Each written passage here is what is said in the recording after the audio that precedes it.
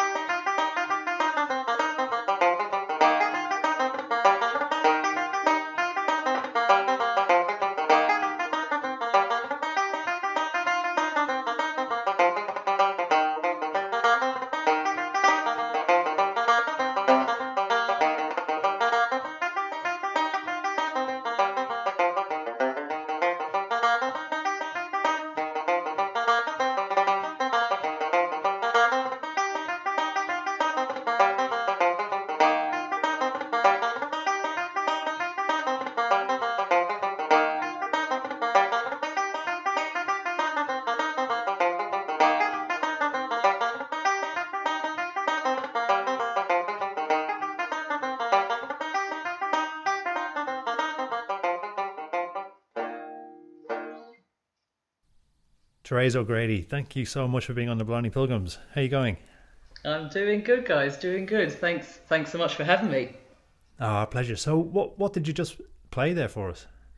Okay, that's a tune called "The Milky Way," which is a composition of Vincent Broderick. Vincent Broderick is a flute player that was Galway originated and would have spent a large amount of his life then in Meath, in County Meath. So, to be honest, I've no connection really with either place or him. I just love the tune. Sometimes it is just about the music, isn't it? You can wax philosophical, and then you just go, you know what? It's got a great melody. That's it. Yeah. Are you able to just pick apart what it is that you like about it when you have a tune like that? I think it's like that tune. Like I would teach it quite a lot. It's not a particularly difficult tune, and it's kind of put together a little bit like a jigsaw. So there's probably about 8 phrases in the whole tune in both parts, but they're just put together in different ways, if you know what I mean, in different orders. So like the second part is actually not that different to the first part, it's just put together in a different way, which I kind of like the cleverness of that kind of thing. Something happens when a tune, like I'm just learning the fiddle at the minute, and I only have not even a handful, half a handful of tunes, and like, I'm trying to think of the names of one or two that do that, but they feel different. You can almost feel how clever they are as you play them, because everything is so close. Those little patterns, because they loop back on themselves, there's a smartness in it. And I don't know, for me, when I'm playing them, I feel like, I don't know, it kind of answers itself multiple times within the one tune, if that makes sense. But yes, that's what it feels like for me. And I think as well, when you kind of show this as a pattern or a method of teaching, it's a revelation in some ways, because you see people kind of looking at that and going, oh yeah. Yeah, well, definitely as a student. It doesn't hear the way it doesn't sound the way it looks necessarily until they can see the patterns of notes. And as a student, it's lovely to have that too, because when you've got a pattern that repeats early on in a tune, and you actually work it out before you're told the next bit, that's as a beginner, that's a lovely little feeling, because you've just rewarded yourself. Absolutely. Right, on the process. So that reward then drives you on. Yeah, it's a real kind of instant kick of confidence. Like it just, it helps. It really helps. You could probably correct me if I'm wrong about this, but so I've been relearning a whole load of tunes that I sort of I've known for years in a really half-arsed fashion, and one of them was the Bucks of Oranmore, and the Bucks of Oranmore seems to me to conform exactly to what you're talking about, because I've been amazed by the repetitive nature of the patterns that are just slightly reversed from section to section. And it kind of I'm not imagining that, right? I mean, no, almost you're not. To the point Absolutely of like, not. This is quite tedious.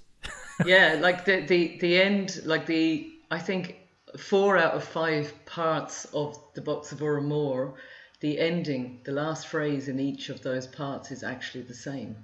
So yeah.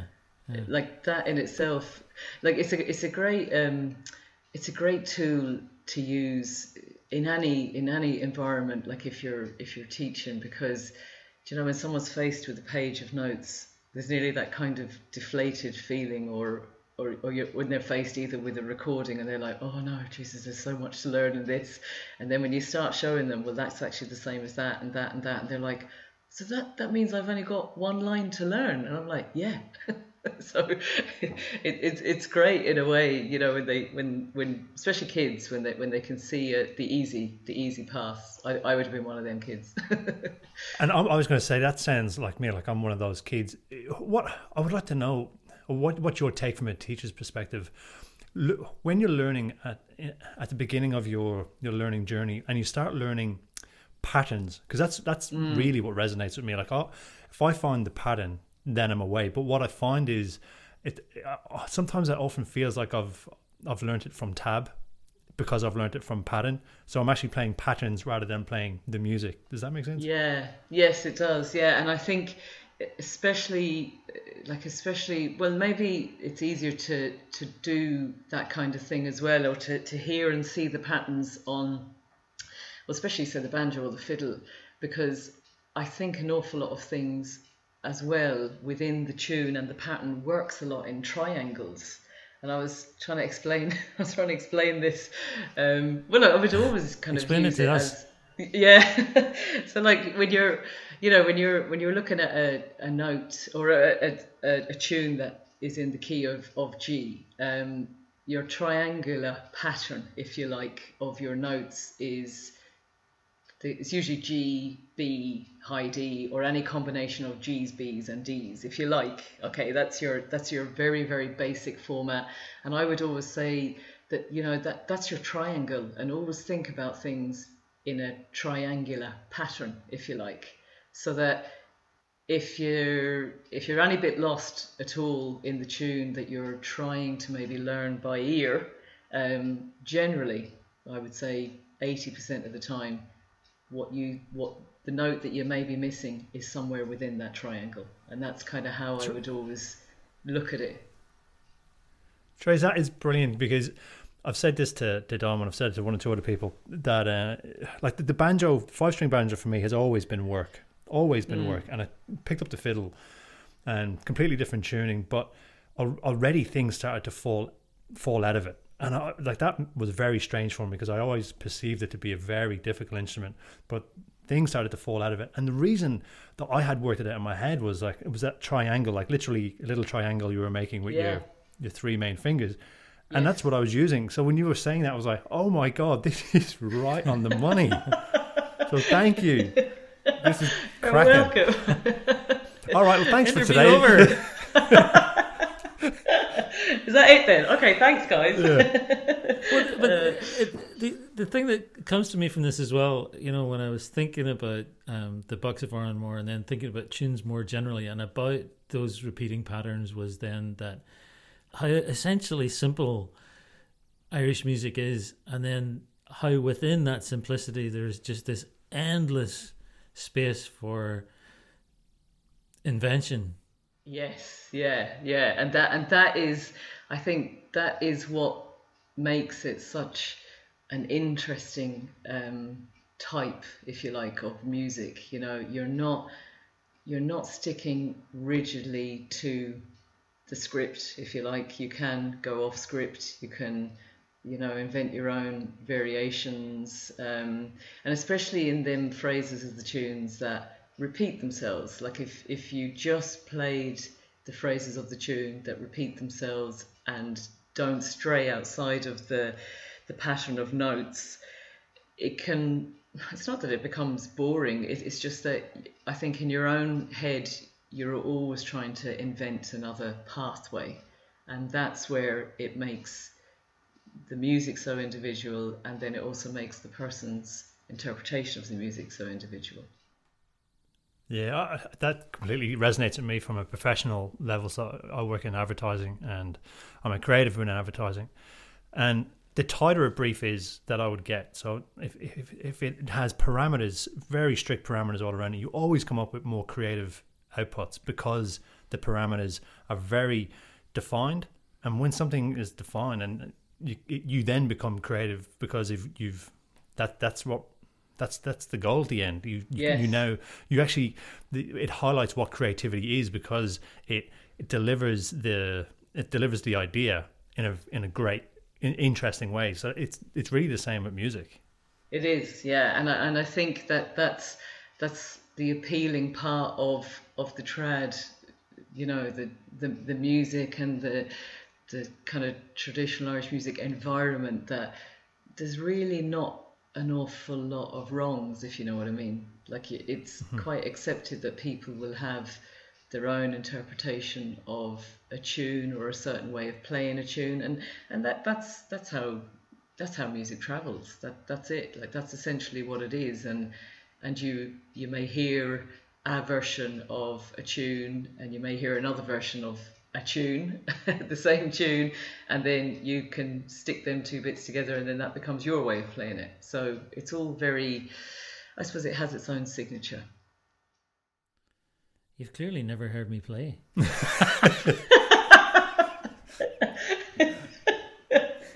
Thankfully.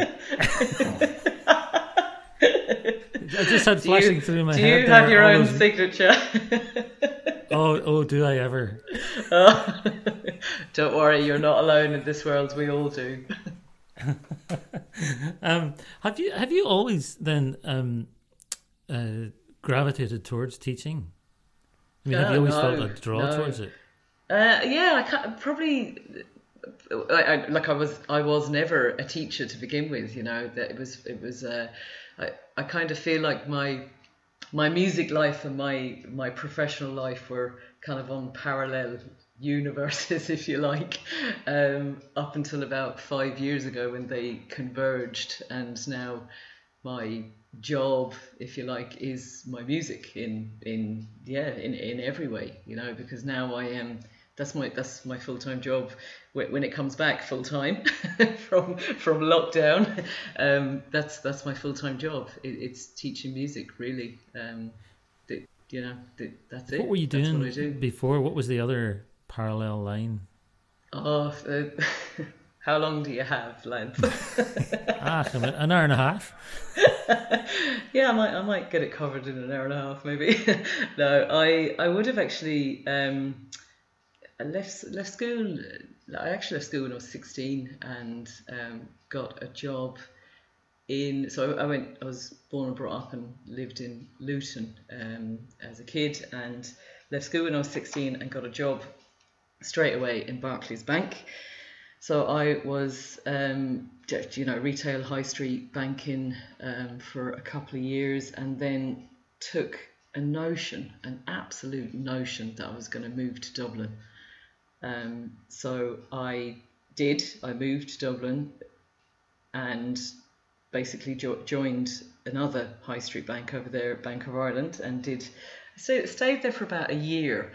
And it wasn't, I don't think it was really the music element of things that made me go to Dublin entirely. Like, obviously it had its draw, but I just wanted to live in Ireland. I just really wanted to kind of experience it all firsthand. So I went over for about a year, and then very quickly figured out that unless you had qualifications or experience, you could only really work in retail banking, and you wouldn't be able to get into kind of investment banking or merchant banking. So I thought to myself, right, what's the easiest way to do this? Am I going to go to college? No, definitely not. So I decided I'd go back to London and I'd get the experience needed in banking, in the investment side of things. So I got a job in Barings Bank.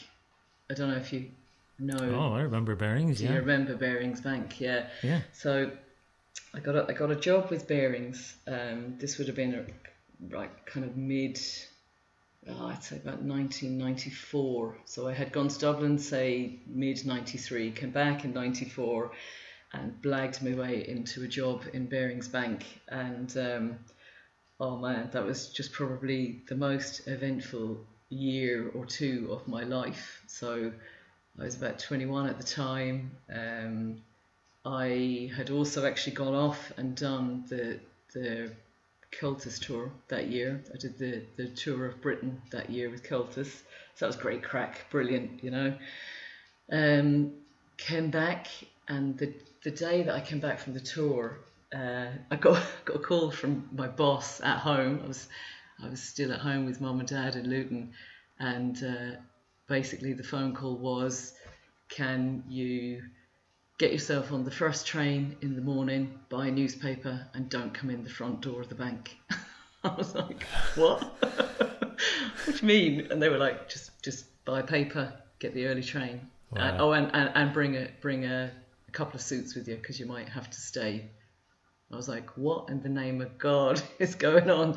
So to be honest with you, I literally did exactly what I was told, bought the paper, and sure, it was all over the paper about Barings Bank going bust and all the rest of it. So I walked in. Teresa, I'm gonna stop you there because I want to ask you more about that. But Okay. I want to have a good run at it. Yeah. So could we? I know this is a very abrupt stop, but could we have a tune and then we'll? You can, yes, you can. Okay. What will I do? Let me see. Actually, I might stick with the banjo. I have a couple of other instruments there as well. I'll do something on them maybe as well. Let me see. I'll do a couple of reels for you. Okay. This one's called The Starry Lane to Monaghan. It's actually an Ed Reevy composition, and I'll try maybe Johnny Watt Henry's then afterwards. Okay, this is run.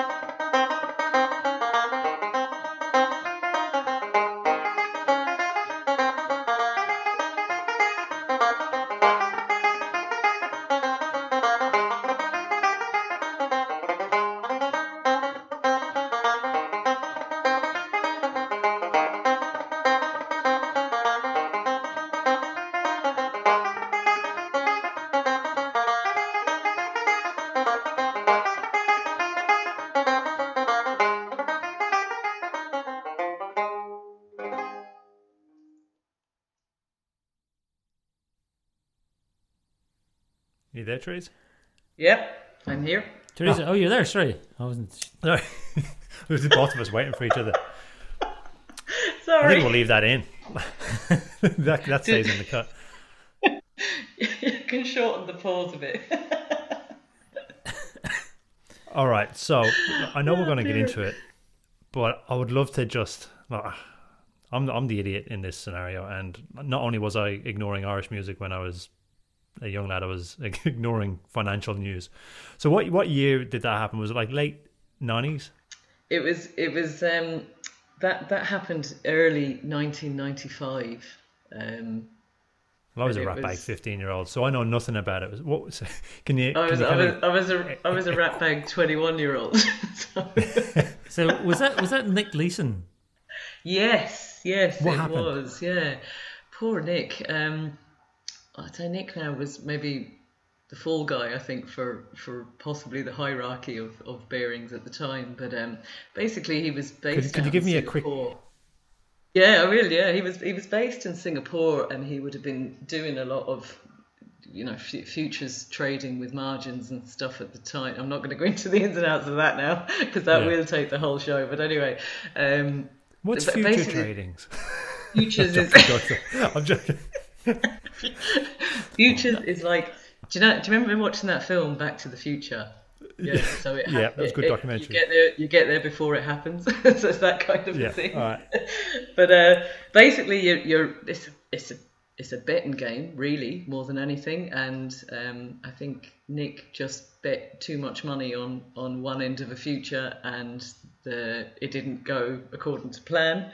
I think actually the whole thing. I don't know. Did it coincide with the Kobe earthquake or something? It was a clatter of events, and basically he went all out and tried to trade his way out of it, and that just got worse. So London was the head office. We were kind of the back office, if you like, of what was going on. And so you had all of these trades out in the market, and all of a sudden the bank had no money to pay them. So it was mental. I remember going in on that Monday morning, and it was the nearest thing I'd ever seen to a toilet roll advert. There was just reams and reams of paper all over the office floor, and people trying to reconcile positions, and it was madness, absolute. And Shredders working overtime. It was the first time it happened to a major investment house as well. So, it was. So was you just must have been. Were you history. bricking it? Like if you're 21 and that's a huge scene to be walking in on. Like that's earth shattering. Yeah, no, I was still a bit hungover from the British tour, I think. To be honest. Right. So, like I just come back from 2 weeks of playing music everywhere, so it was like two complete parallel worlds, literally. Everyone, when the reality set in, everyone was really looking for a new job. Bearings Bank got bought out in the end, and they still exist as ING Bearings in London. But yeah, it was the strangest time. It really, really was. But part of history then as well, So it was what exciting. Actually happens? Yeah, I was going to say, like, do you keep going in day after day then? I stayed with that company until Christmas, and then I moved on. But they still exist. They got bought out by another investment house from the Netherlands. I think ING was a Dutch bank, and that's it. That's what they do. So the vast majority of people, kept their jobs. It was just really, really strange times. Like the ING would have bought Bearings Bank and the debt, if you like, and then would have just carried on trading as another company. Just a takeover, really, more than anything, What happened to Nick Leeson? Nick ended up in prison, I think, for a while, and then I think he was in prison in Singapore for, unauthorized trading, and then he ended up becoming like the president of Galway United Football Club. Right. That's Seems like a natural progression.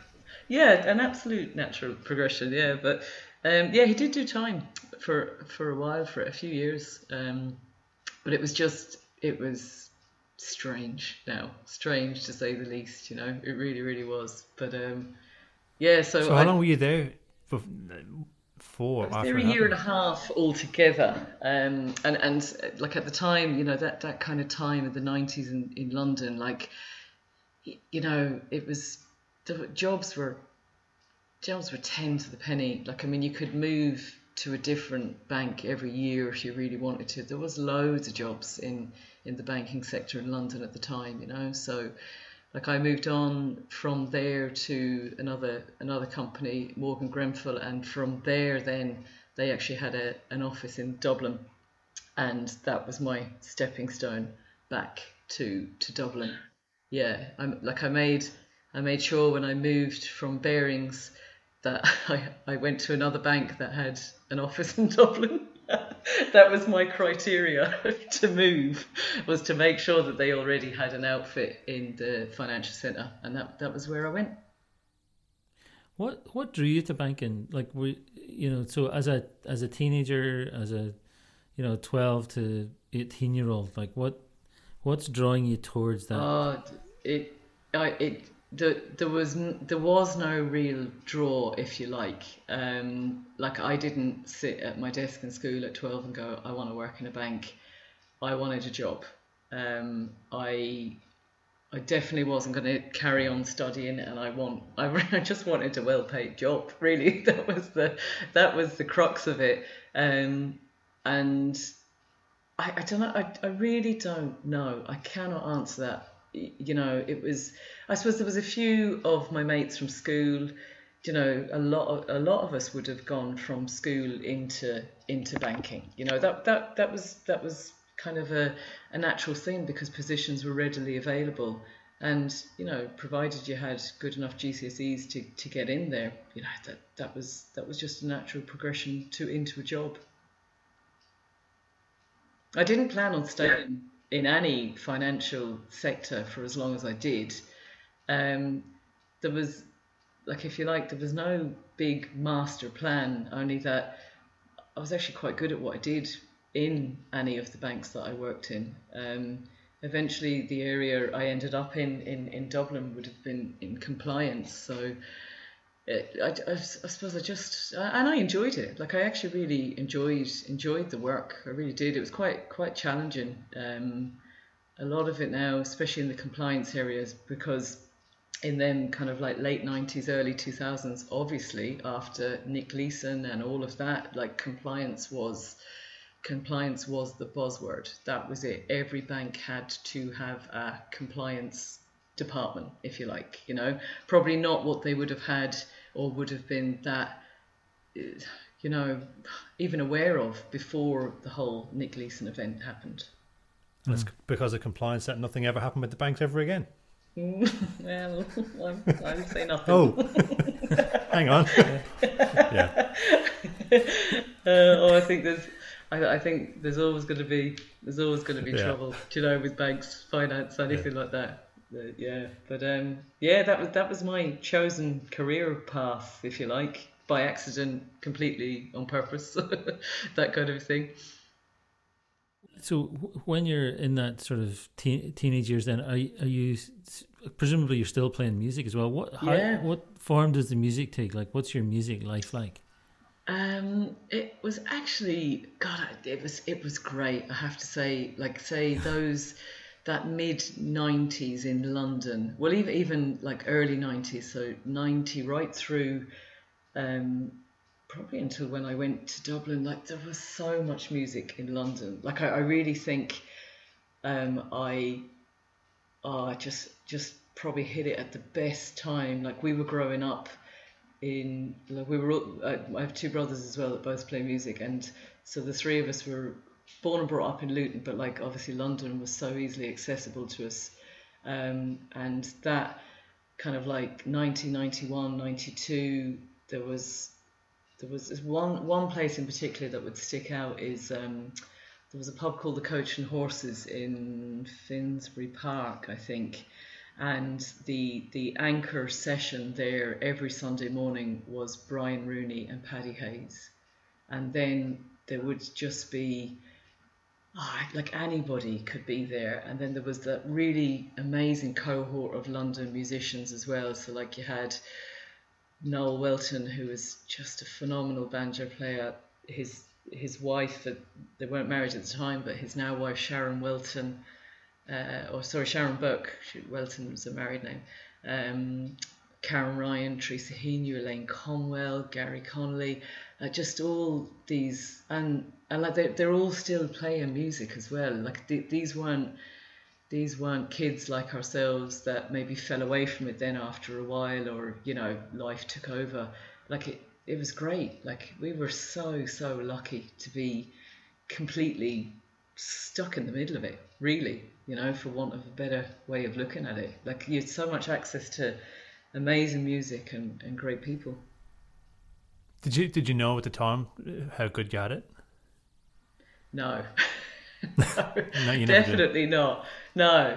But no, it's not that you took it at all for granted. You didn't. Like, I mean, I suppose you just lived it, really, and it's only now when you look back at it that you really can appreciate how lucky you really were, like, to be sitting down playing music with them people, Were they welcoming to youngsters? Yeah, absolutely. Yeah, like I have to say, like, if you think about it, like, so, like, I was probably in the 90s, like I was 16, James, my older brother, was 17, like Kieran, my younger brother, like was only 12 or 13, and like he was so if you think about it now, you're like, oh my God, would you do that to it? Would you do that to your kids now? Bring them into a pub every Sunday morning to play music for the whole day. Like, I mean, we would have been there you'd have gone down there maybe at 11:30 or 12 o'clock, and you would have played music in there all day until 5 or 6 o'clock in the evening. And they were always, soon as they'd see you coming in the door, like Paddy Hayes would have a great big smile on his face, and he'd always ask you to start a few tunes on your own, as a family together, that kind of thing. Yeah, like they were great, really. When there was no, there really wasn't a feeling of a hierarchy or different levels of a session, or everyone started a tune, everyone joined in, everyone played together. It was great, really. And in all this time, you're sitting there on a Sunday for 4 or 5 hours. Are your mum and dad there too? Yeah, mum and dad used to come down as well. So they would have brought us before. James would have been learning to drive at the time. So, but yeah, mum and dad used to come down as well, and they'd just be kind of sat in the background listening to it. And mum and dad never drank. Like, they never, they'd be nursing maybe a ginger ale or a club lemon or something. Like, they weren't drinkers. So they were just really there for the love of the music more than anything. And then it used to be really funny then, like when James learned how to drive, then obviously James was the pilot, so he'd bring me down to the Coach and Horses. We'd leave Kieran to go down with mum and dad and meet them down there. So that like, mum could go home then whenever they wanted to and have the dinner ready, and she'd be like, no, your dinner will be ready in an hour, so make sure now you're back. But sure, myself and James could waddle back in the door at 8 or 9 o'clock that night if the session was really good. So yeah, it was so funny, really, when you think of it that way. And was it a big drinking culture? Yeah, I suppose it was. I mean, yeah, like, I mean, the musicians that were over age, yeah, they were drinking, and that was their social lives, So like going for a few tunes and a few pints on a Sunday morning, that was it. That was what they did. So yeah, there was a big enough drinking culture in it. That, I suppose, that would go hand in hand yeah, it just probably goes hand in hand with the music. And even now, you know, you'd go for a few tunes, go for a few pints, you know. Yes. So, sorry, Teresa. There was a miscommunication in eyes. We have an internal look and a symbol for when we're going to have a tune, and both of us were waiting for the other person to say tune. So sorry about that. I get the feeling there could be Laurel and Hardy moments there between you other. No, it's more Father Ted. We just haven't figured out who's Ted and who's Dougal yet. Okay, Work in progress. Oh, very good, very good. Yeah, I can do another tune, no problem. I might actually do. I might do a tune on this. I've got two beautiful instruments that I actually had made in Australia by. He'd be a guitar maker by trade. Jack Spira is his name. I know he used to live in a little town called Cockatoo, but he has moved, and I don't actually know where he's moved to, but he's still based in Australia. So I would have come across Jack from a now friend of mine. There's a couple that I know really well from Yakandanda, and Greg McCartan and his wife Nell, and Greg just waltzed into Willie Clancy one year with a mandolin, and this mandolin was just an absolutely phenomenal instrument, absolutely gorgeous, and I got to play it that week that Greg was there, and ended up getting one made by Jack. And further down the road then he also made me a tenor guitar as well, which is just a beautiful instrument. So I might do a couple of little jigs actually. Yeah, I don't just play reels.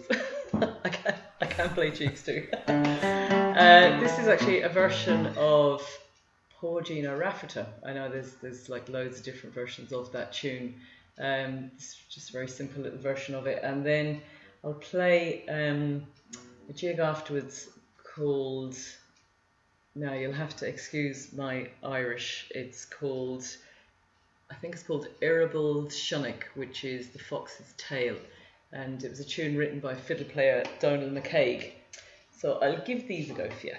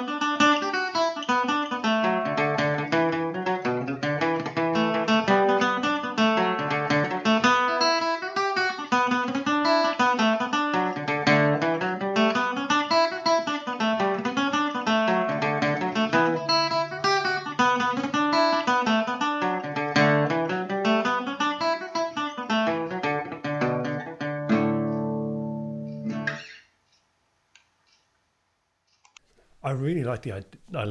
I've never played one, but I love the idea of the tenor guitar. Yeah, It has a different, that timbre to it. It's so definite, but it's also more mellow at the same time. yeah, and it just has yeah, it kind of makes you play in a different way. Like you just feel a little more relaxed behind it than maybe the banjo. It's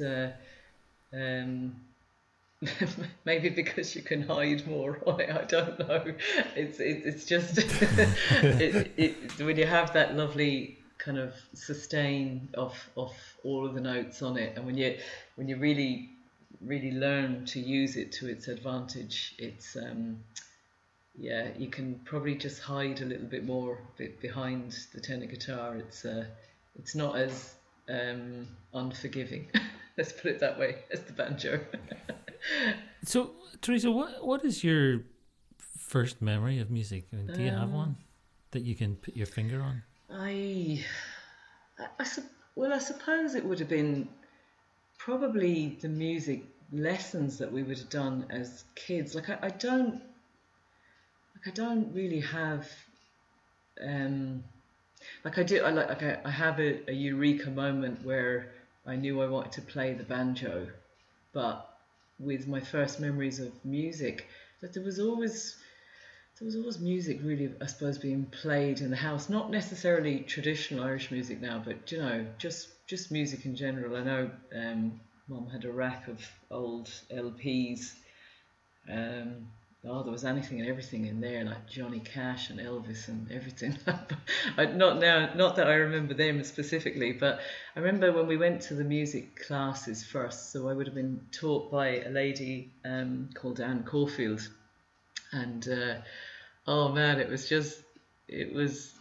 so funny in a way now that I think about it. So like all of us used to be herded into this front room of her house, I think on maybe a Tuesday evening or something like that, and there was anything and everything, you know. There was whistles and mandolins and banjos and accordions and fiddles. There was everything, and I mean, I'm sure there wasn't that many people in the room, but it felt like there was about 30 of us in one room, you know, and you were kind of all given maybe different tunes and stuff like that.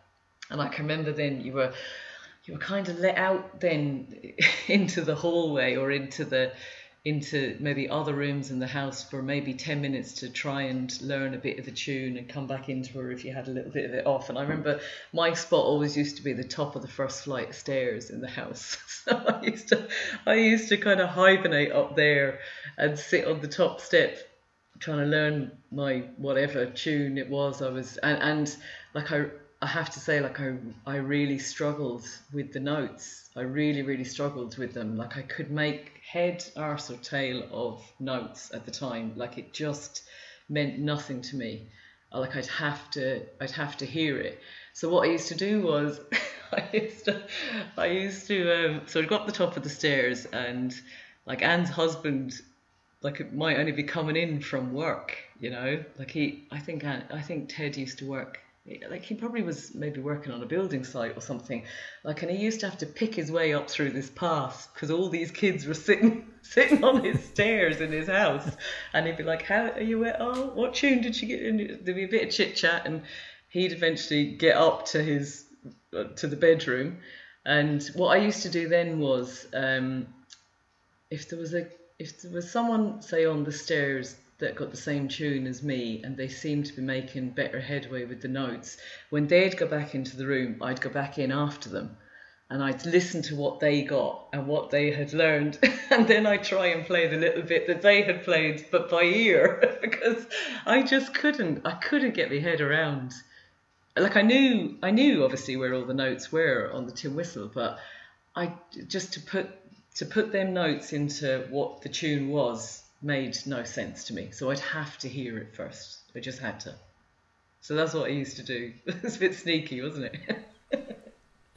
It's pretty amazing. It takes a particular spirit in the to have that many kids in your house all playing different instruments at the yeah, I one mean, time. she It was just sounds amazing. it sounds Spirit's totally Jensen, brilliant, and isn't it? also the kind of thing that would drive you completely off your rocker. Well, you know? I'd say it drove Ted mad. Like, I'd say the poor devil used to come in from work and go, "Oh Jesus, is it Tuesday again?" And he'd just he'd just hibernate like up into his room. Or And this was in Luton. yeah, this was in Luton. Yeah, so like, do you know, music was. We were lucky, you know. Music was really strong over there then. It was like there was 3 or 4 different different music schools, if you like. Well, say like a bit like Anne, you know, a bit like Anne Caulfield. Like there was 3 or 4 other people doing that kind of thing as well, just in Luton. So like that was really good when you look at it now. Like it was a really strong kind of Irish environment over there, and their culture meant a lot to them. And you know, I suppose it was. You know, I honestly don't know why Mum and Dad even sent us to music in the first place. You know, it was obviously they had a love of it, but you know, traditional Irish music versus any other music, I don't know. Do you know? I've never asked them, so I don't know. But I mean, I suppose it was pretty clear after. Well, it wasn't. Nah, I'm not being honest there. It wasn't very clear after the first few months that we were able to play it, because I think, well, I definitely hated the whistle. I absolutely hated it. Like, and somewhere along the journey, I had heard Anne's daughter Annette playing the banjo, and then I also heard John Carty playing the banjo in, I think it was 1984 or 85. We went to, it was a Celtus tour, but it was a European tour, and they had one concert in London, and Mum and Dad brought us to that concert, and I remember hearing John Carty then as well, and I had heard Annette, and I think that whole thing happened like within maybe a month of each other, and that was it. I was like, I want a banjo. And nothing would do me until I got a banjo. That was it. What were they doing? What were they doing that made you sit up and listen to it? I would say it was a combination of the sound of the banjo and the speed that they were able to play at. Yeah, it was the sound, and it was just that. Yeah, it was something to do with, you know, maybe that the music sounded faster or more exciting, but that was it. I was hooked. I was in. That was what I wanted. And what was at that stage was Kieran and is it James? James, my older brother. Yeah. Yeah. Had they? Well, was James was playing at that time? Was he? Yeah. Yes, Kieran probably wasn't. No, Kieran was only 7. Or maybe too young. Yeah, maybe. Yeah, or he could have been at a few of. He could have been at a few of the music classes that we were at in Anne's house doing whistle as well. It's funny, I don't ever remember Kieran playing the tin whistle, but James would have been playing the whistle with me, and then he would have learned the fiddle then as well. And then he progressed then when he was maybe probably 11 or 12. There was a big enough kind of campaign in England at the time to try and promote the playing of the uilleann pipes and the harp as well. So James would have gone then to learn the pipes as well. So that would have been kind of the road he took. And then Kieran just, like, he was accordion initially, and then got a concertina in his hands and never looked back. Yeah. As you mentioned different instruments, I just have some picturing inside Anne's house. Yeah. And just the calamity. Oh, it was. But it's a beautiful image. Like I can see you sitting on that top stair. It's lovely. Oh yeah. That was my spot, and I'd be really annoyed as well if someone got it before me. I'd be like, oh God, they've robbed me. They've robbed me pitch. Do you know? When you're talking there about your mum and dad, and you're not quite sure what it was that had them give you that opportunity in Irish music, particularly. I mean, how did they feel about living in Luton for so many years? Do you know? Yeah, like I always, I think they quite enjoyed living in Luton. I know, like, I, well, I suppose they had maybe no choice to begin with, like when they had to emigrate. Like, yeah, I mean, they had to emigrate for work. It was as simple as that. So, but I think their outlook would have been, we make the best of this, which they did. You know, like Dad always would have said like England was very good to him, and it was because, in fairness, now when we when we all started playing all of them instruments, like there was an awful lot of expense attached to buying them instruments for us. So I think, like from that perspective, like Dad would have, like he was never out of work. Always had a job to go to, always had work, and therefore always had, you know, a good enough provision for his family. So I don't think they would have had any, you know, negative feelings about living in England. And as well as that, like if you looked at where they were maybe mixing and socializing, like it was just with all Irish people, so it really felt a lot of home from home, I think. Yeah. Yeah. Did you spend a lot of time with the cultists in Luton then? We would have. I suppose we were like that would have been very much our outlet and our link, you know. So I mean, you would have learned your music with Anne Caulfield, who was affiliated to that local cultus. Right. It would have been Leagrave Luton branch of cultus.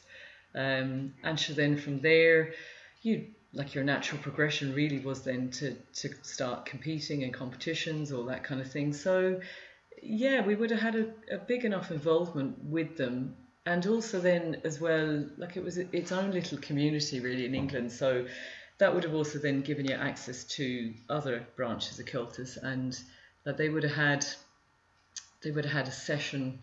Like each branch of cultus had a session every month, but they were all on different weeks of the month. So like every Friday you would be gone to a session in one of the branches of cultus, you know, either in Luton or London, that was great. Like that was instant social life, really, you know, even from a very, very early age. So yeah, that network of having that would have, yeah, I suppose you didn't really think of it being maybe involved in cultus per se, but you were just always within the realms of traditional Irish music. You know, it's funny, we've talked about cultus a lot, or touched on it a lot in this podcast, but we've never really dived into it in terms of the meaning of it and the history of it. I mean, it's phenomenally influential. I mean that doesn't even do it justice to say that, right? You know what I mean? It's like such a bedrock. Yeah, it is, because I think it really enables, you know, those kind of little satellite communities or Irish communities, especially abroad, you know, especially in England, and America, I'm sure to a large extent, you know, where it kind of gave you a platform to work from. So it provided to a certain extent, the teachers, you know, they would have been affiliated to different branches of cultus, the same as they are here now, you know. And it would have just given you that platform then to, well, I suppose just to grow your music. And from there, obviously, you made your friends, and that would be, and so while you ended up progressing, say, to the likes of the Coach and Horses sessions in London, you know, when you got to that kind of mid to late teens and early into your 20s, everybody, pretty much, I could say, hand on heart, anyone that was my own age in the sessions at the Coach and Horses would have probably started their music with a branch of cultus, you know, that they would have been affiliated to within their own locality. Yeah. Did you go back to Ireland a lot then as a youngster? Yeah, loads. Like with your parents? Yeah. Right. Well, and even so, like we would have gone back every year without fail. Maybe twice a year. We'd have definitely come every year for the Fleadh. You know, say when we got to that stage where we were qualifying to the All Ireland. So I mean, our holiday would have been hinged around being here at that time. So, like, Mum was from West Cork, so you would have done maybe a 4 or 5 day stint down in West Cork, and Dad was from Louisburgh, so you'd end up going to Louisburgh as well. And along the way, we'd generally stop off in Doolin, actually in County Clare, just because there was always music there. There was music there every night of the week.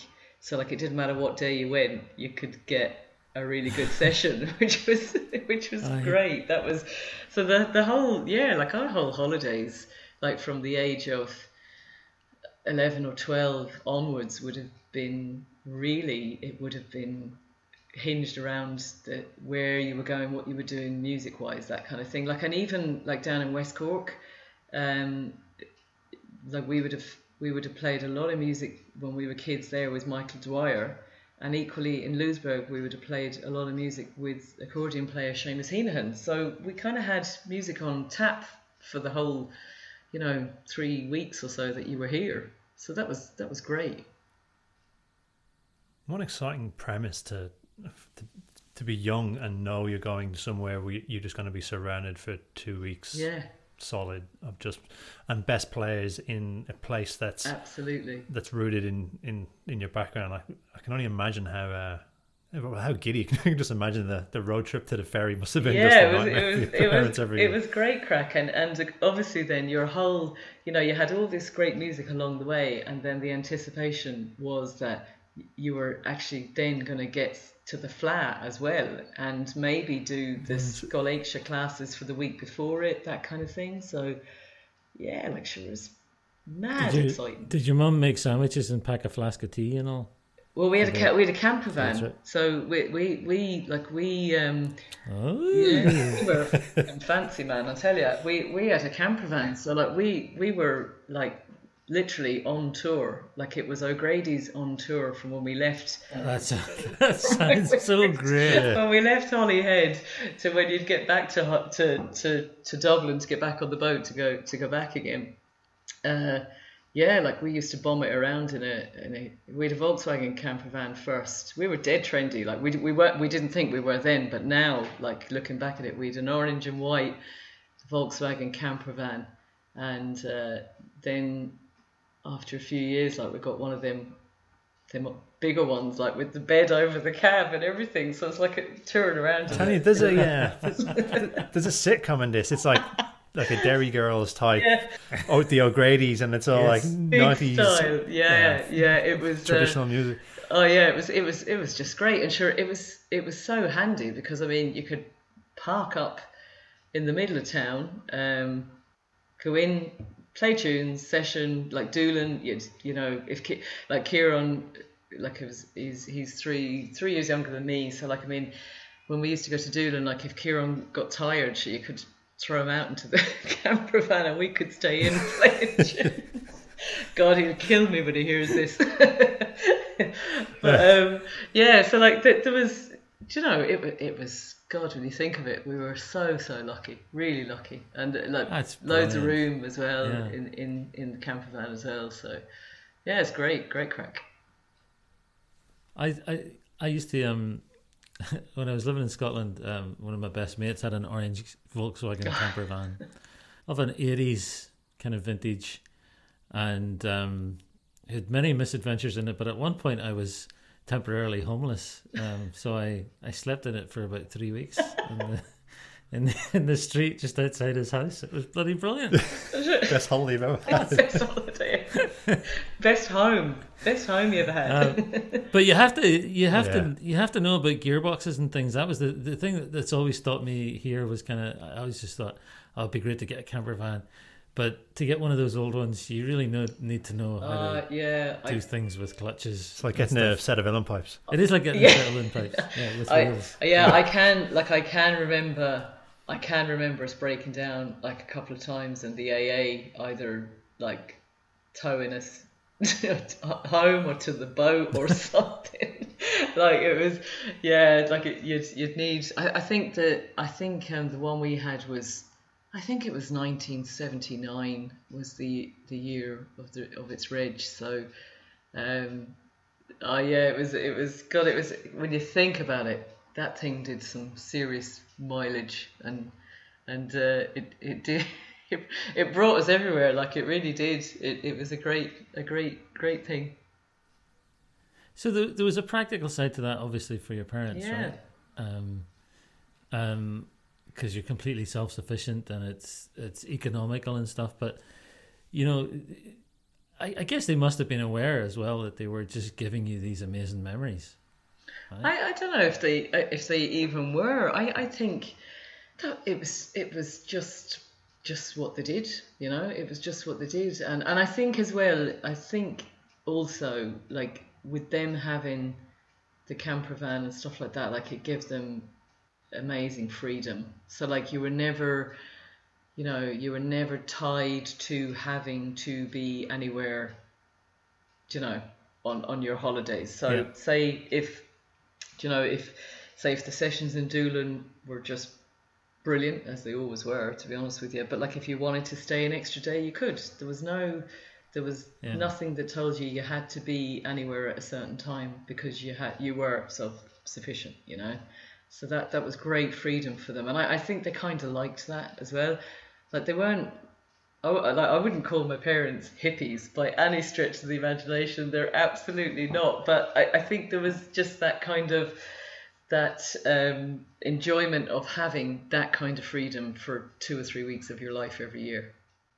Yeah, it sounds lovely. I'm pretty jealous, to be honest. Yeah. It wasn't. It's really sweet. Yeah, it was great, but like, I mean, it wasn't all sunshine and roses. Like when you had to get the beds put up and set up, and oh, Mum. Yeah, exactly. You'd be there going, oh, do I have to? Or if you had to wash the dishes in the basin outside in cold water and stuff like that. Like it was, yeah, it had its downsides, but in fairness, like we were very lucky, very, very lucky. Aye. Would you mind if we stop for another tune? I want to ask you about competing in the Flas and then your musical career from then on. But would you mind if we had another tune? Yeah, I might. Or set of tunes. I might give this mandolin a run. Just to, Lovely. yeah. This is another beautiful instrument that Jack made. Mm-hmm.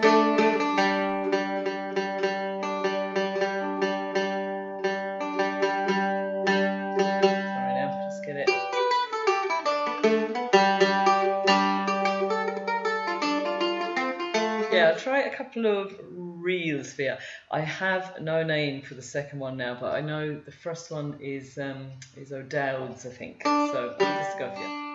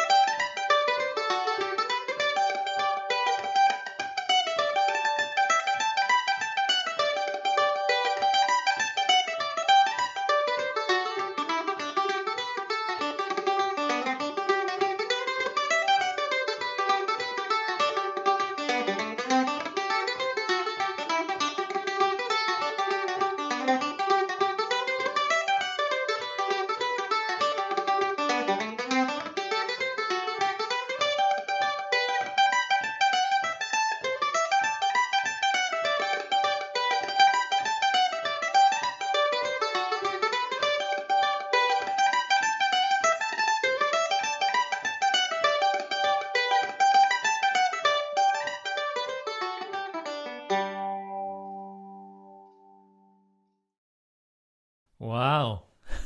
That was brilliant. Beautiful, isn't it? Well, I don't know, but I love mandolin.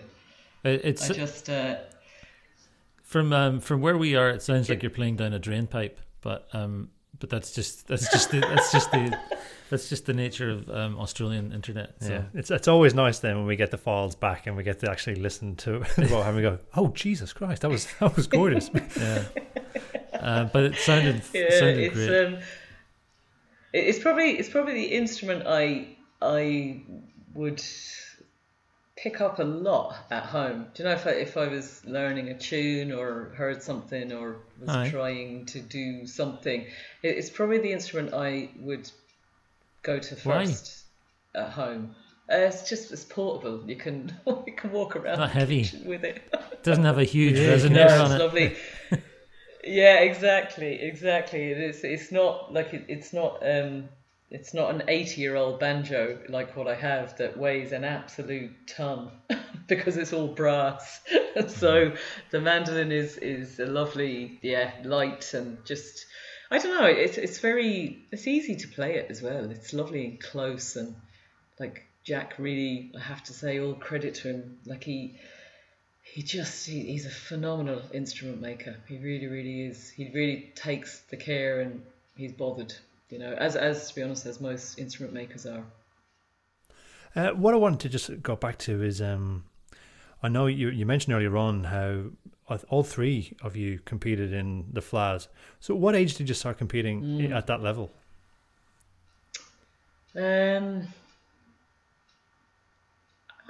Jesus, we were... I think I got to my first All Ireland on the banjo when I was 11. Wow. Yeah. So you're a bit of a slow starter then. It's a awful slow, not fast out of the traps at all. I was I think I was 11. Right. Now, and to be honest with you, I was competing, but not competing like with the level that was there, but it was probably one of them things that makes you want to get better, really, to be honest. Like you can gauge. It's not that, I mean, the FLA is the best player on the day. It's not necessarily the best player ever or the best player that's around at the time, but it just gave you a sense of where you needed to strive to. And I suppose it's quite a different environment like when you were growing up in England, because you don't maybe have it on tap to a certain extent that you would have it here in Ireland. So the FLA was, I think it was good for us in a lot of ways. And obviously it wasn't even just the competition end of it, then you also got to meet great friends and stuff like that as well. Yeah, I was going to ask you about that. But it was a good gauge for us. It definitely was, and it made you want to get better. Definitely. What would you say, like, if you can remember what it was like being that age, and when you're looking forward to going on your holidays to Ireland, and if the FLA was part of that, how important was the competition in the grand scheme of going to Ireland on holidays with the family? I would say pretty important. This was this was something you had been working towards. So you had all of them other things going on in your life, school and friends and sports and stuff like that. But then you also had this other element as well, where you got to compete with the best. Like how many 12 and 13-year-old kids can say that or can do that, within their own speciality, I suppose. So yeah, it was pretty important. Like it was important to me. Like it was something, you really wanted to. Well, it was something you really wanted to win if you could, and you did kind of feel as well that. It's not that you felt that you were at a disadvantage coming from England, but it's just that there would have been so few English winners, if you like. Are you a nervous character at all, or are you quite confident? Yeah, no, oh yeah, believe me, I went up there in competition and I definitely made an absolute mess from start to finish of some of the stuff I would have done, especially in the early years. And I would have probably in my late teens and early 20s, like I took a complete break from even competing.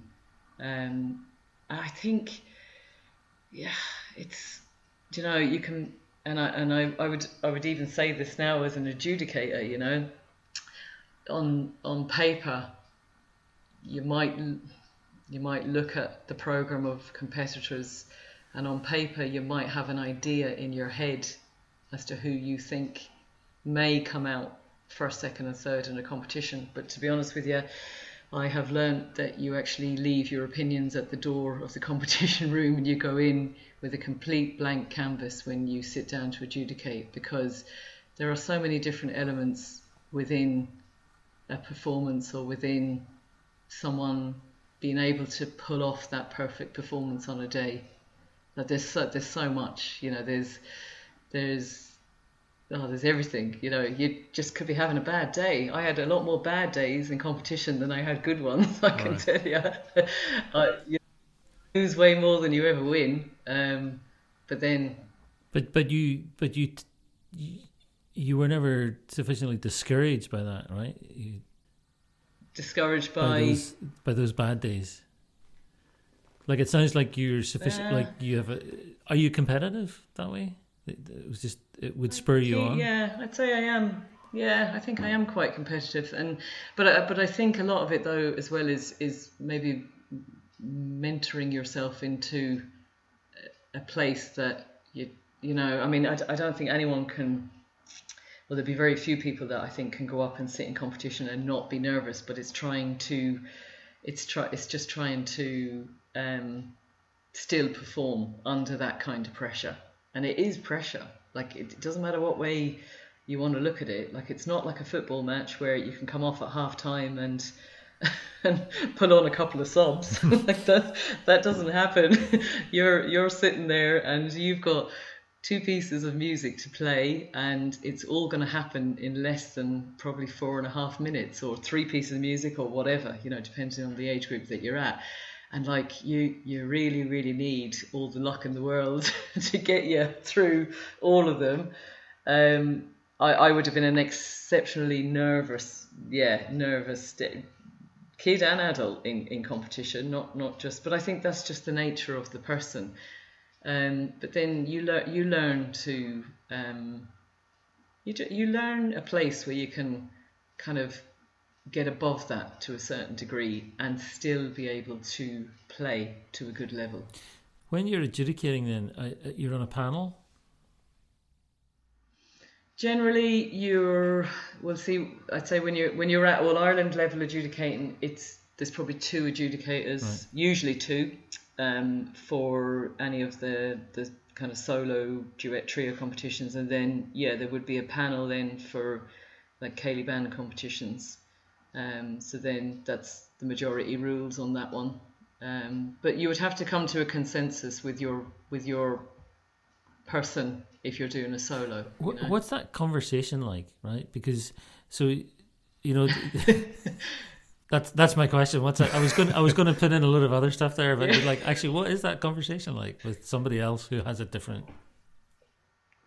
I think I suppose I'm adjudicating now a long time. I'm probably 20 years maybe sitting in that chair.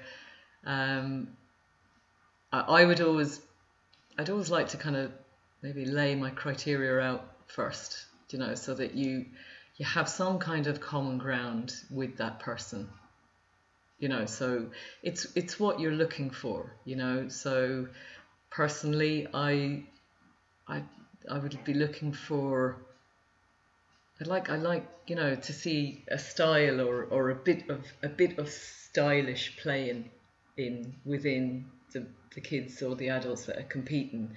So it's I think when everyone gets to that level of the All Ireland, like you're already all technically equipped. You've got all of the tools there to, take two tunes out of the bag and play them really, really well. But you're then just looking for what is that extra X factor, I suppose. And generally, I have to say, I've never had any major rows with other adjudicators. You can, and you have notes and you have stuff you can refer back to. So, you can come to a consensus. There may be a bit of, pulling and pushing with, I prefer this one over this one. But as long as you have your reasonings for that, I think you can come to a consensus with that person. And when you're watching maybe somebody who's like 14 or 15 playing,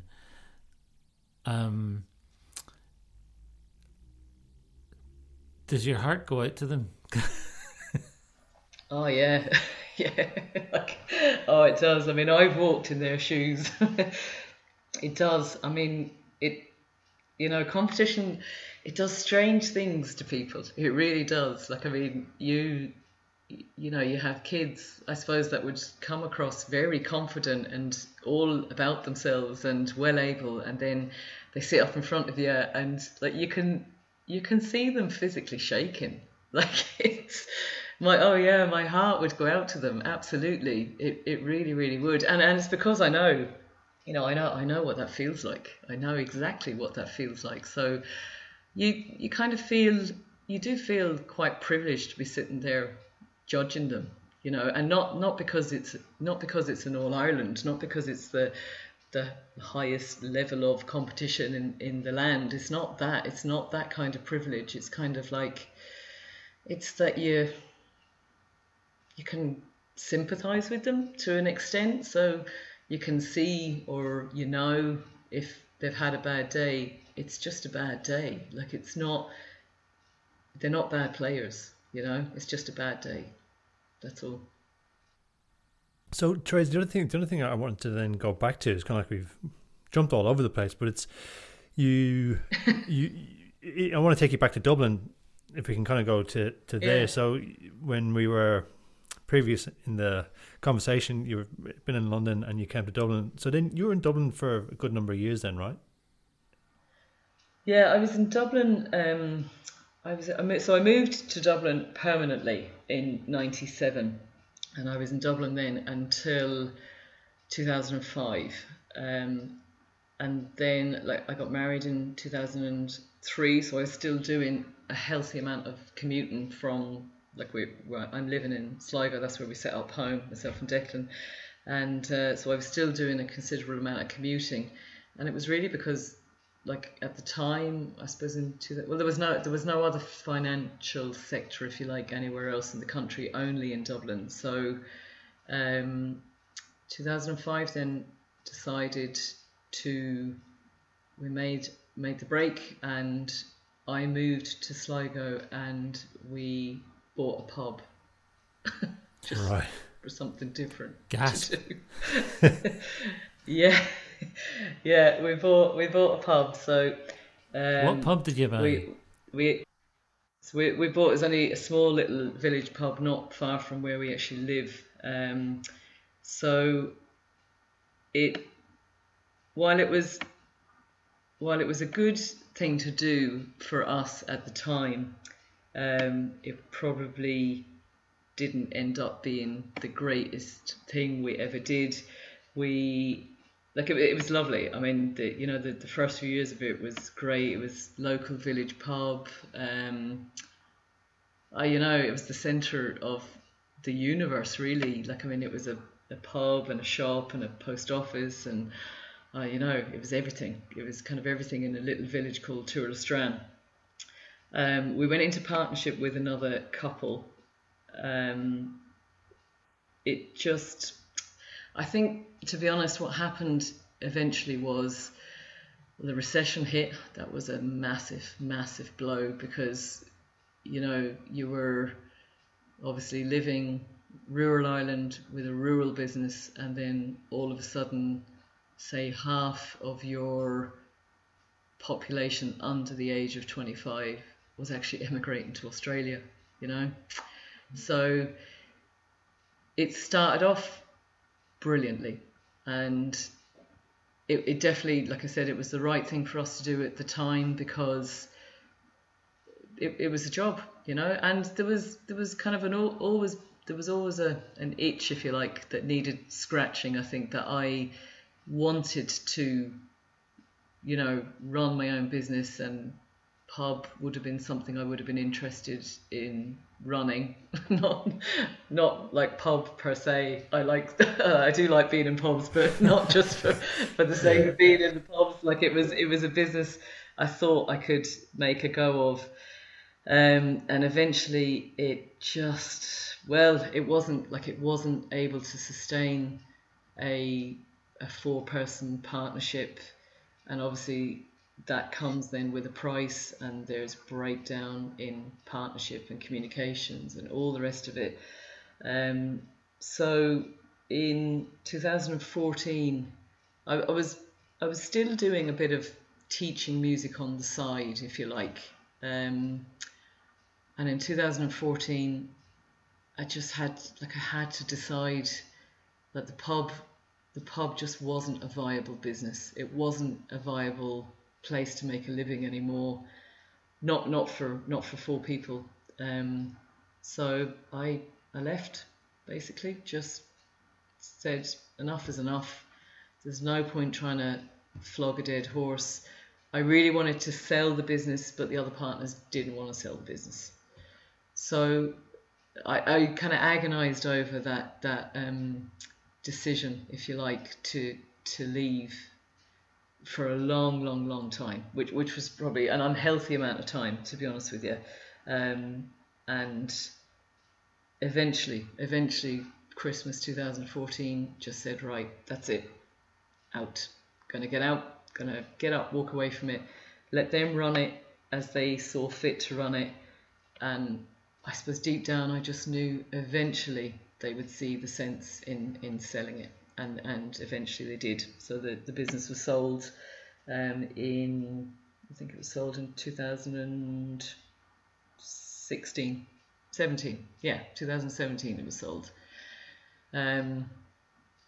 It was, like I say, probably one of the best and definitely one of the worst things I ever did. But do you know what? That's it. That's life. That's the card you're dealt, and that's what you go with. But what it did make me do is probably it was the push, if you like, that I needed to converge those 2 parallel lives and just jump on the music wagon and go, right, okay, can I make a go of this? Can I do this? And I mean that's, you know, I know, as I say, it's obviously not all that successful at the minute with the lockdown, because I would have done an awful lot of teaching in schools and stuff like that, but that'll come back, you know. And I've thoroughly enjoyed the last 5 years of doing this. Did you have any trepidation about doing it, given that you were coming out of another sort of multi-year thing that hadn't quite worked out? With the music, and also the fact that you've got this thing in your life that you've just been steeped in, and then turning it into the means of bringing in money sort of changes your relationship with it a wee bit. Or does it? No. Well, no, I don't think it does. I think, to be honest with you, it's opened up a whole new world in a way. So, like, no, I had absolutely no argument with myself about going into business with myself because I figured I know me best. Your own ideal business partner. Yeah, I am absolutely my own ideal business partner. Yeah, definitely. So that was a huge plus. You know, I had me to kind of dictate to or to take instruction from, and that's working really well at the moment for the last few years. And then I think within kind of what I'm doing, there's so much variety, and I think that is the thing that is so interesting about it. Like I teach in a few very small schools around the local area. The biggest school I'm in has 70 pupils in total. So I go into these different schools once a week, and you have everything. I mean, everything from Mary Had a Little Lamb right up to whatever jig, reel that some of the older kids in that primary school can manage. So, like from September to Christmas, Mary has a lot of lambs, an awful lot of lambs around the area, and a lot of stars twinkle, twinkle as well around the area from September to Christmas. So I've got like everything from first class, which is your 5 and 6 year olds, up to your 11 and 12 year olds. So that would be my core work.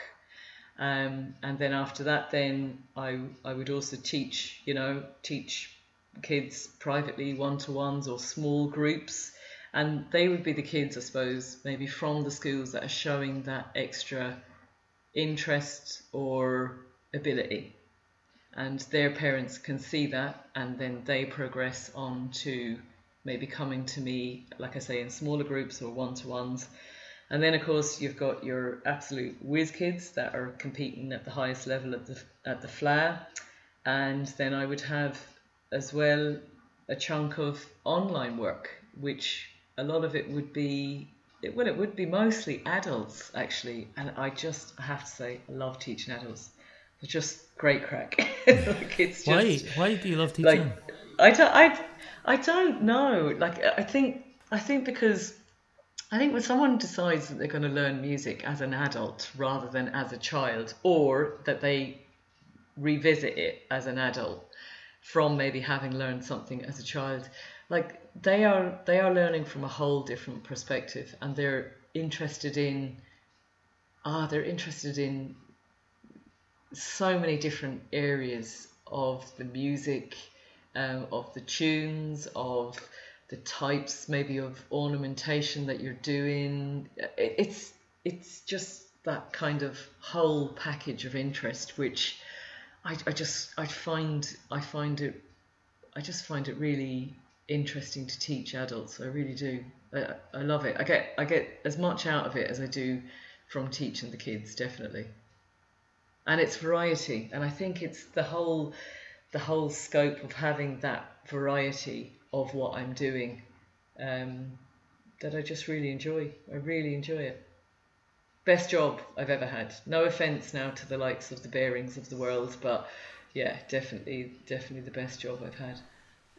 So Teresa, I know that we sort of said we wanted, I think we told you how many tunes we wanted, but we'd love another tune, and then we'd like to talk to you about the album. Do you still have time? Are you okay? Yeah, I'm good. Yeah. It's the sun is out, and I don't have much else planned for today, so this is That's great. always wise when you're talking to us. Yeah, I kind of gathered that from listening to a couple of your other podcasts. I did. I'll try.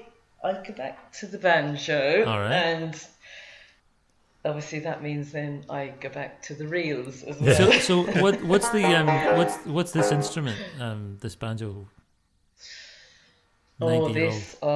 Here, lads. This is definitely the most amazing instrument I've ever had in my hands, but of a banjo. Let's put it that way.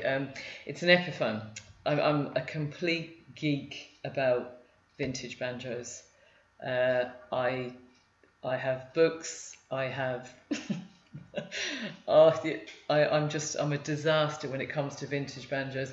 This is an Epiphone banjo. It's an Epiphone Deluxe. That the Deluxe is so there would have been different levels of Epiphone banjos that they would have produced in New York back in the 1920s. So this one was made in 1927. the workmanship on it is just phenomenal, absolutely amazing. Like it's all inlaid, it's all engraved, it's gold plated. Need I go any further?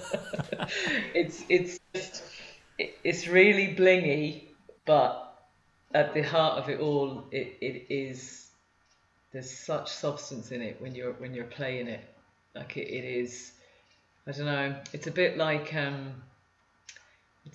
hitting a golf ball exactly the way you want to hit a golf ball, and it goes for you. Uh-huh. Yeah. This banjo does that. Like it nearly plays itself. It is just a phenomenal instrument, and I just think that, you know, that era back in the 1920s, when they made these instruments, and there was loads of these like houses that would have made banjos to this level. So you had Epiphone, Vega, Paramount, Ludwig. There's a phenomenal amount of them, which was a thriving business at the time, and then all of a sudden gone. You know, like in the early 30s, when depression and recession and everything set in America, there was no call for the entertainment, and therefore no call for the instruments. But much to my advantage, a lot of these instruments have found their way into traditional Irish music, you know, which is great. It really is. Like there's a very healthy amount of vintage banjos in Ireland now. And that's no thanks to the likes of the guy that I got this off, Joe Diamond. He's from Derry, and Joe Diamond is kind of the granddad of vintage banjos. So Joe's great. Like he would have done, in the last maybe 20 years, he would have done a lot of sourcing them from the States and bringing them in, you know. So Teresa, can I ask you just a question? Just because I'm a banjo nerd, like it's obviously different. You're a banjo geek, yeah. I don't know whether I'm just picking up on this because I'm a banjo geek, but it seems that banjo players seem to obsess about their instrument a little bit more than other instruments. Yeah. Do you find that? Is that? Am I just picking that up, or is that? Do you think a thing as well? No. Well, I mean, I do. I'm a disaster. If anyone asks me a question in a workshop about the banjo, they could still be listening to me twitting on about it like 10 or 15 minutes later. Anytime I go to a session, it's the same thing. It just seems to be banjo players. If a new banjo comes on the scene, they just flock. And then that's the discussion for the hours that's there. And it doesn't happen as much, maybe. Doesn't that happen with uilleann pipers too? Well, that's the only one in my mind that I'm thinking that happens as much. Like right. I know it happens within all instruments, but it just feels to me that it happens a lot with banjos and uilleann pipes. I think though it's because they're like, some of them they're just so ornate, you know, and they're.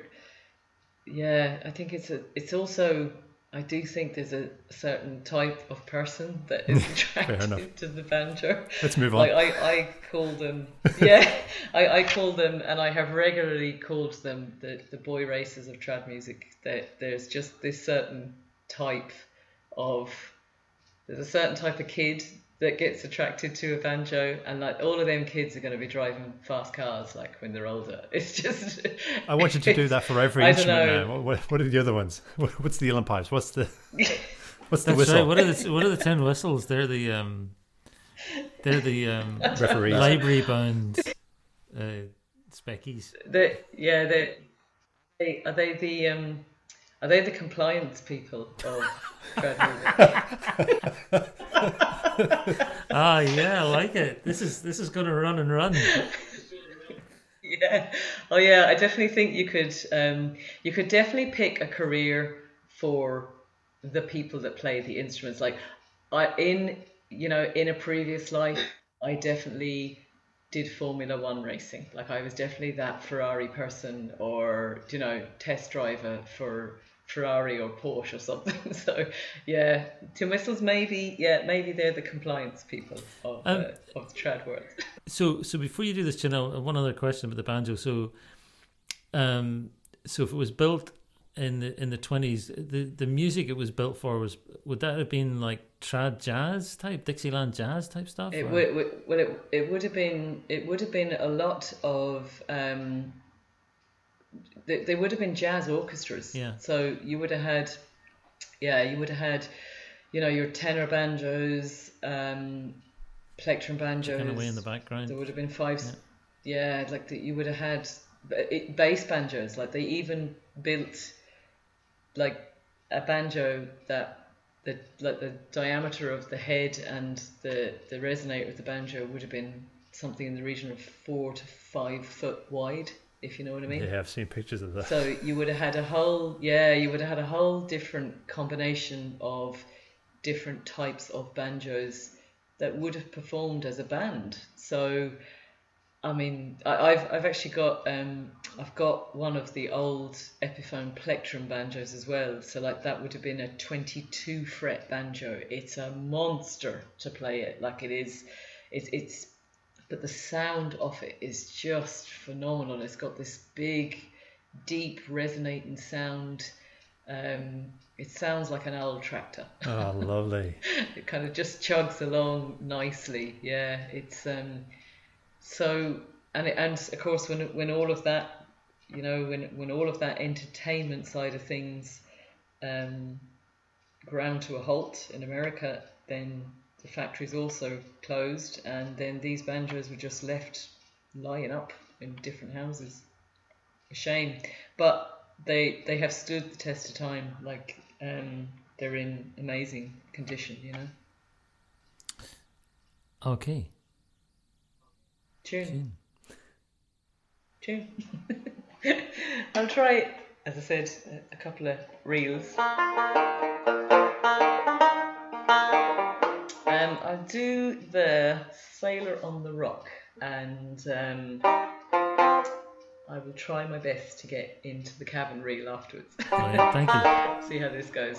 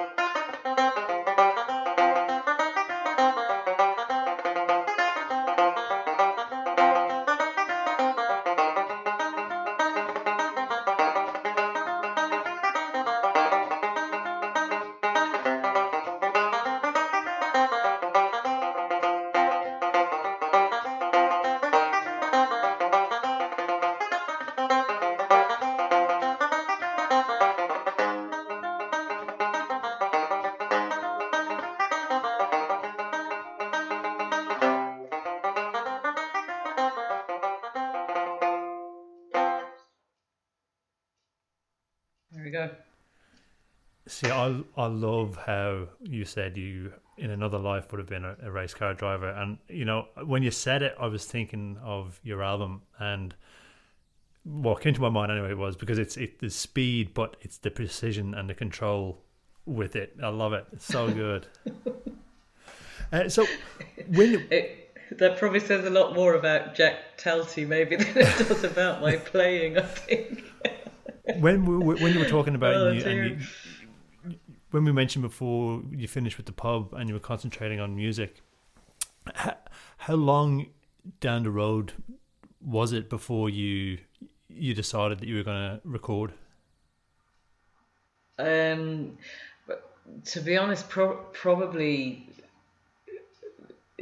immediately. Right, so that's part of That- the that might master plan. sound- Yeah. Yes, it was. Yeah, well, you have to yeah. make it. And Plan. yeah, you do. Oh, you absolutely do. And especially at my age, it's not. You don't see many 40 somethings walking into the studio for the first time going, I'm going to make an album. That's usually something that happens 20 years earlier. Was that something that you were particularly conscious of at the time? What was age something that was really playing on you? Not until someone said it to me.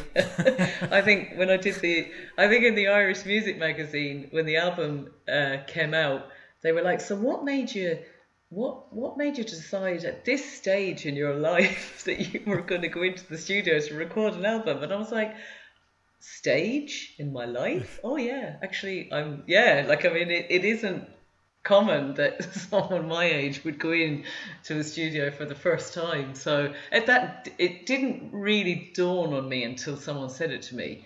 And then I suppose when I left the pub, and I'd have bandied this conversation around with people before, during and after I left the pub.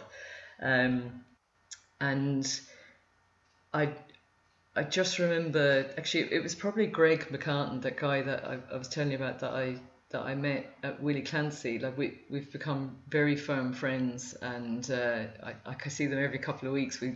I still teach them online, but now we talk as much as we play, to be honest, at this stage. But I remember Greg saying to me, if you're going to go down the road of doing music full time, then what will be, or what could be, your biggest asset? And I said, I don't know, maybe, I was kind of thinking down the road of, should I set up a school, a music school? Should I, all them different things pop into your head? And he was like, no, you need to make an album. Like, you need to put your music out there and say, this is what I do, this is how I do it. If you like it, great. If you don't, then just don't say anything. It's one of them things. So yeah, very quickly the idea, I suppose, became a plan. Became a plan. So I would have initially gone down to Jack Talty. Jack recorded the album for me in his studio down in Lacey Casey in County Clare, and I went down in 2016, and it was just a disaster. I went down. What went wrong? It was just because I'm always interested in everything. Like what kind of things? Like what does a disaster session look like? Well, number one, I went down like for 3 days, which is probably, I just thought, I don't know, I had this idea in my head, I go in now and get this done now in 3 days. Who was I kidding? That was just, it just, I was very nervous of the environment. And even though, like, I had my wing woman with me, Catherine McHugh. Kate is just, she's a phenomenal piano player, and I always knew like she would be coming into the studio with me to do it. But I don't know, it was very hard to get past that kind of nervousness, and I just I always felt I could hear that in my playing for those first 3 days that I was there. So, I came home after 3 days, and I had recorded 9 tracks in those 3 days, and Jack sent them to me, and I probably listened to 4 of them, half listened to 4 of them, and went, nah, that's a load of rubbish. That's not doing that. So that was it. I said to Jack, no, this just isn't going to work. So that was left. And then Jack used to come up and teach at the local summer school that we have here in Sligo, the South Sligo Summer School. So Jack was up this week, and I went for a couple of pints with him on one of the evenings, and he said, do you know, Trace, I was listening to that, what you did in the studio last year, and he said, it's actually not that bad. I said, what does not that bad mean?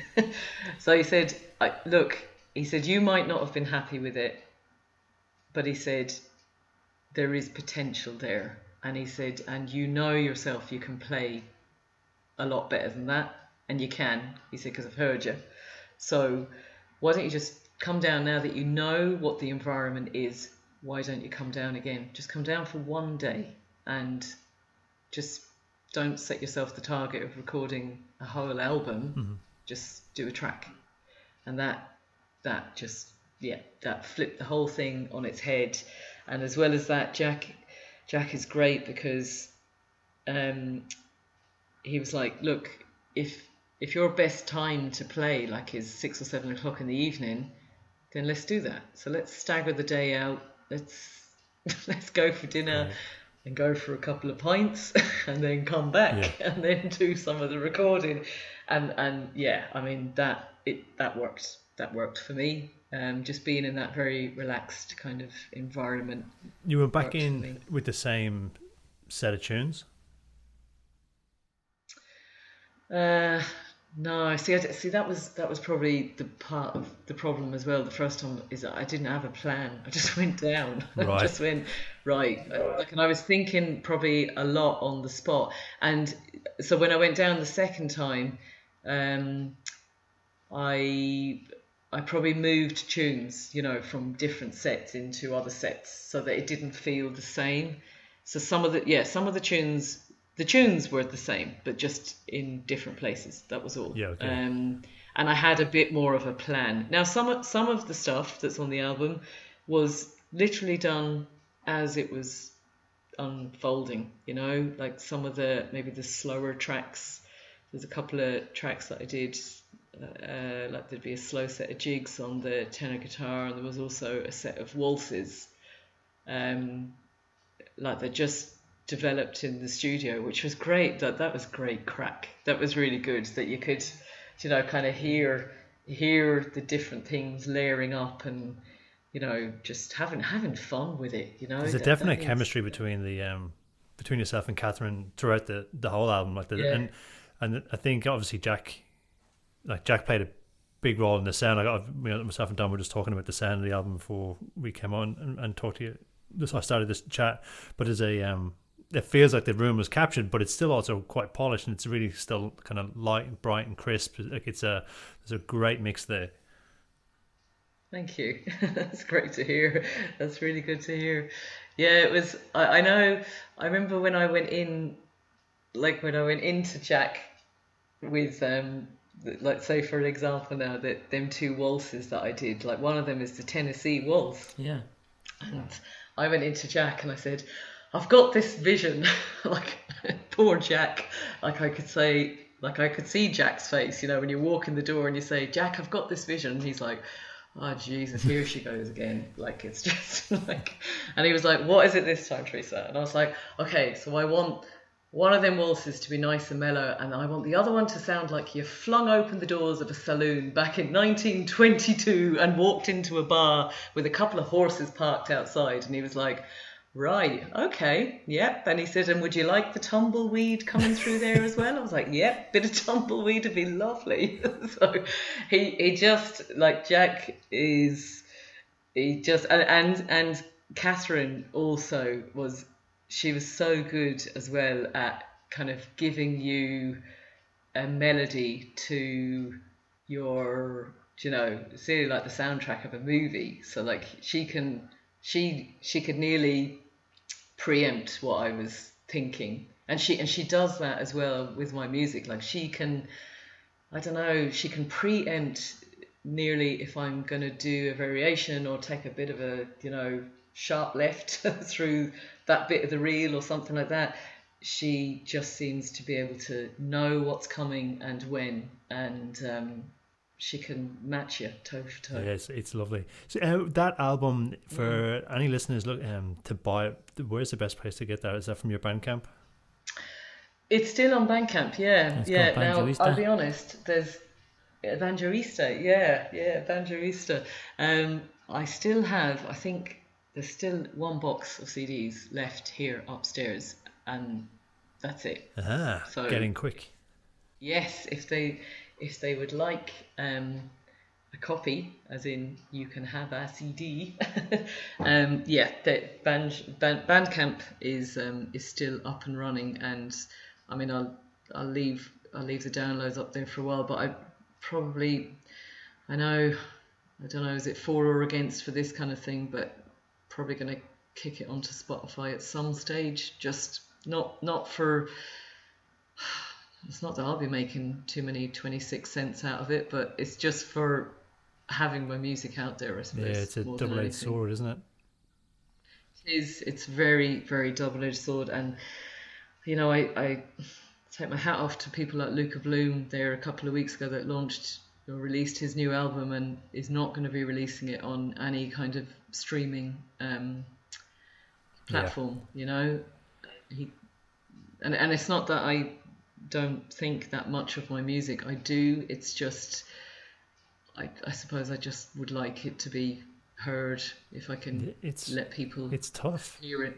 It's not a easy position. Like artists of a smaller independent nature, it's a tough decision. You're auctioning off your artwork for exposure. Yeah, you feel like you're selling your soul to the devil in a way, but I think for no money. So the important thing for any listeners, for any listeners though, but we've mentioned it before, but like Bandcamp or any independent record store or online record sales is the way to go if you want to support Trace Dead. Like get the album from Bandcamp. I love the idea of you having to go up to your back room and get the CD. Yeah, I know, and I tell you what else I got done as well at the time, and this was just novelty, like complete novelty on my behalf. So, do you know the way, like when I was a kid, I used to always collect. Do you know if you got stickers and stuff that you'd stick on your cases? So I actually got the CD, like the CD. Like as in when you physically take the CD out of the case, it's got this kind of blue background and you just get the top of the head of the banjo in it. But I got that made into a sticker with the hole in the middle. So I've got like the CD is also a sticker. So whenever anyone gets a CD, they also get a sticker in the post as well, so they can put it on their case. I'm a sucker for a sticker. My wife just ordered a whole swag of stickers for their basketball. So when different kids will, so she probably got about 200 stickers. I've got a pile in my kitchen table of about 20 stickers. And I'm like, can I have these? And I was getting all excited. She's like, where are you going to stick them? I'm like, I don't know. But I just love them. Right. I love stickers. Always loved them as a kid, and always loved to get them from my banjo case. So, I said, might as well. It's maybe because I wasn't given many as a kid in school. Anyway, that's going into the psychology neither of it. Did you not get the gold stars? Did you not get the gold stars? I did not. No, me neither. Me neither. I didn't get any gold stars. I was lucky maybe if I got one of the coloured ones, a blue one or a red one. But if we keep going like this, they'll be making banjo jokes.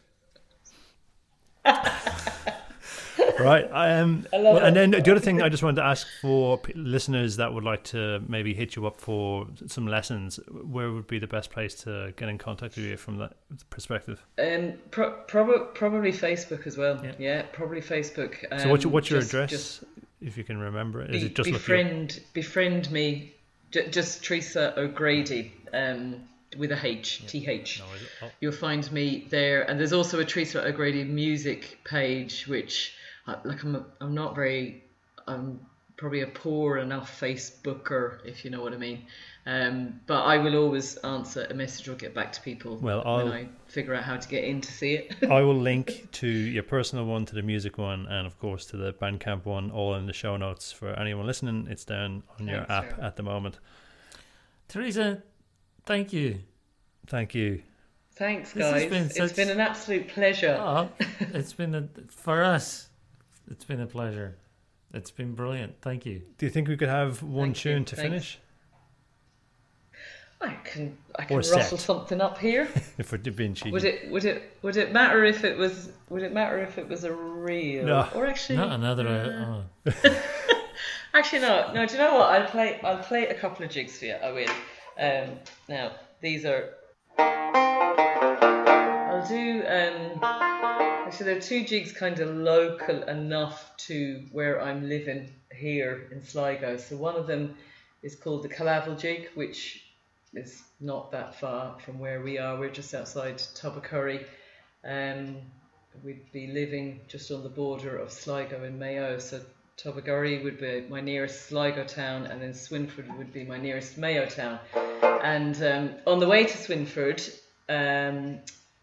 as far as I know, the second jig I'm going to play is called Jimmy Neary's jig, or it's called By Golly is the name of the tune, but it was composed by Jimmy Neary, or it's associated with him, and he was a fiddle player from the Mayo side, if you like, of where I am. So I'll do one from the Sligo, one from the Mayo side. So give these a go for you.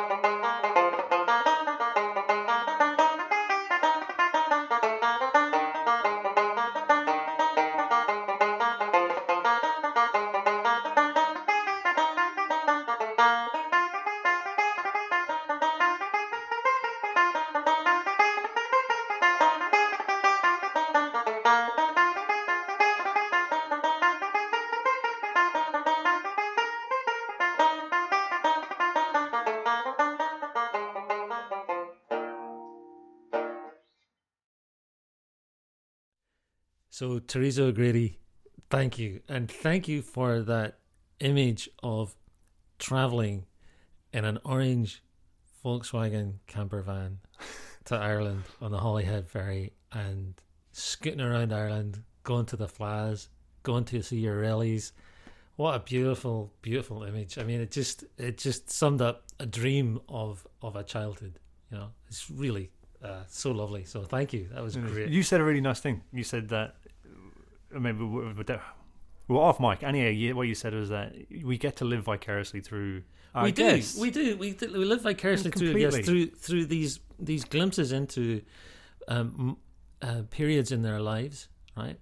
And also through the music and through the learning of the music and their descriptions of how they learned the music. I mean, I feel like I sort of inhabit this space that where they are when they're talking about it. I get so sucked in, you know. It's like I kind of slip down a tunnel into this. And when we started doing this house project, in Luton, with the kids, all those kids. But when we started doing this, I'm sure it was in there. It just wasn't top of mind, but it was a way of getting closer to the music vicariously through other people. Right, that was in there, but it wasn't. I didn't realize how far up it actually should have been in my drive, because week in, week out, we'll hear a story and it just confirms everything that I hoped that it would be, and then I actually feel like I've had some of that experience, and collectively, like, it's a year in, I kind of feel like, yeah, I've done heaps, and then I take a step back and go, no, you've just listened to loads of people talk. But I don't care. It's still, what's a memory? Was that my life, or was that somebody else's? It's very life? philosophical, but what is a memory? If it's a memory, and if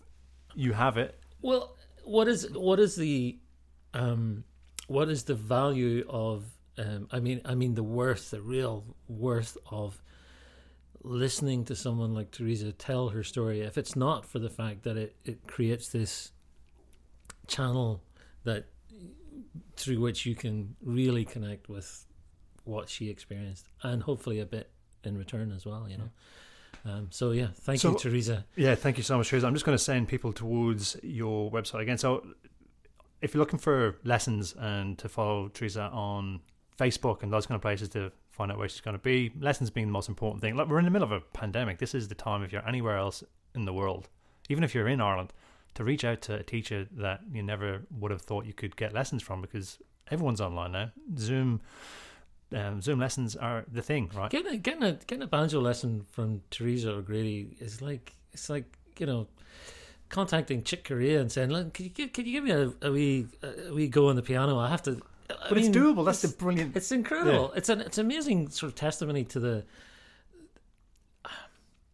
a sort of democratic impulse in this music, right? And where it sits, where the music sits with the top players, and then people like us who are just hackers, you know. And the other thing too, the reality is players are out of majority of their income at the minute. Yeah, players play. They're not playing at the minute. If you have a chance to support them and to, you know, invest in yourself by learning, treat yourself. Get in there. So Teresa O'Grady, Teresa with a TH. Yeah, so Teresa O'Grady Music on Facebook. If you're looking to buy the album, it's teresao'grady.bandcamp.com. As always, links in the show notes. And then finally, but not lastly, hit subscribe. Make sure you hit that subscribe, because that means the content gets delivered each week, and iTunes and all those other places know that we're class acts. And then lastly is thank you to our patron saints. Absolutely. Your halos are on the way as we speak through the ether. And if you want to be part of that celestial body, part of the congregation, get to patreon.com/Blarney Pilgrims, and yeah, your reward will be great in heaven. See you next week. Good luck. Hi, my name is Pietro. Please become a good subscriber to the podcast. Thank you.